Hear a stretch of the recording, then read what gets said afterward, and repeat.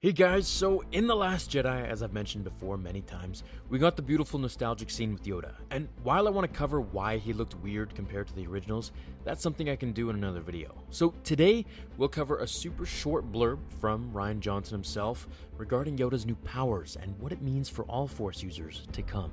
Now, I always felt that this scene and Yoda's abilities in general, such as his ability to tap Luke on the head with his cane, was a way of foreshadowing how powerful the Force Ghosts have become, and just some of their abilities that we've never seen before, such as controlling the planet's weather itself. I think this was one of Rian's ways, possibly, to help us ease into the fact that Luke Skywalker is now a Force Ghost, to kind of help us realize that, hey, he's actually just more powerful now. He's not really gone. At least that's what I'm hoping. Now, I'm sure many of you have heard me say before that, his powers are just a tease of what we can expect, but I want to make this video for those who want an official answer from the writer and director himself. So here's what Rian Johnson had to say in an interview about this very scene. His powers are a tantalizing hint of the potential of someone who is a Force Ghost interacting with the real world. So this opens up a world of theories for me. If that's the official answer now, then I'm not too upset about Luke being dead. At least, not too much. Because it just means that he's now more powerful,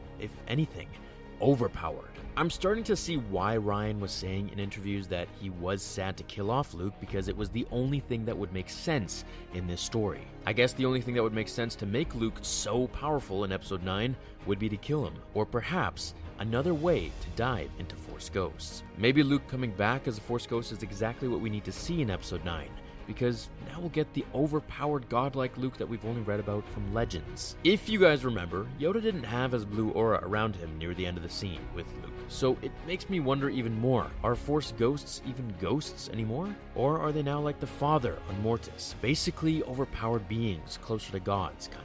How I make sense of it now is that if you transform into a Force Ghost, you're basically part of the Force itself. So that means if you are the Force, then you can control the Force, which means you can control the weather and everything around it.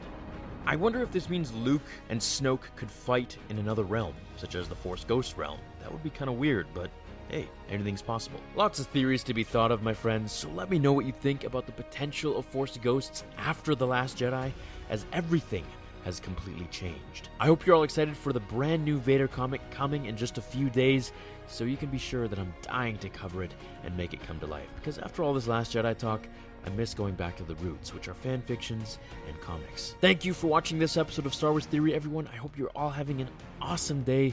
Until the next episode, my fellow Jedi and Sith friends, remember, the Force will be with you always.